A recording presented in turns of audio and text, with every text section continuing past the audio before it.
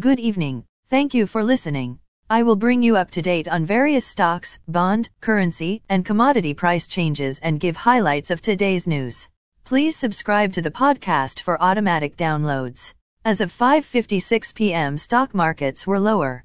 S&P TSX was down 184.15 points to 19,184.54. Dow Jones Industrial Average was down 522.45 points to 30,183.78.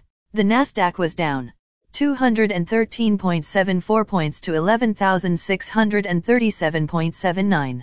S&P 500 was down 66 points to 3,789.93. Asia and Europe.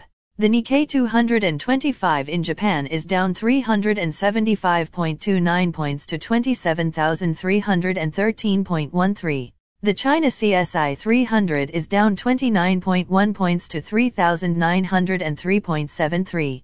The DAX in Germany was up 96.32 points to 12,767.15. The CAC 40 in France was up 51.86 points to 6,031.33. The FTSE 100 in London was up 44.95 points to 7,237.64. Commodity markets.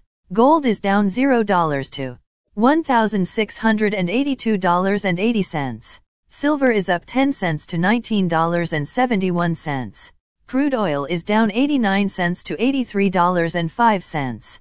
Copper is down $0 to $3.44. Natural gas is up 2 cents to $7.74. December corn closed at $6.85 and a half. November soybeans closed at $14.61 and a quarter. December wheat closed at $9.03 and three quarters. The Canadian dollar is 1.3459. The Canadian 2-year bond yield is 3.81. The Canadian 10-year bond yield is 3.05. The United States 2-year bond yield is 4.05. The United States 10-year bond yield is 3.53.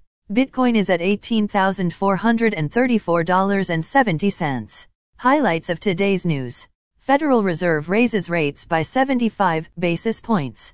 Federal Reserve points to another 125 basis points of tightening. 5 out of 6 major Canadian airports fall below North American satisfaction average. Renting is growing twice as fast as homeownership. Post Media to end print edition of 9 urban daily newspapers.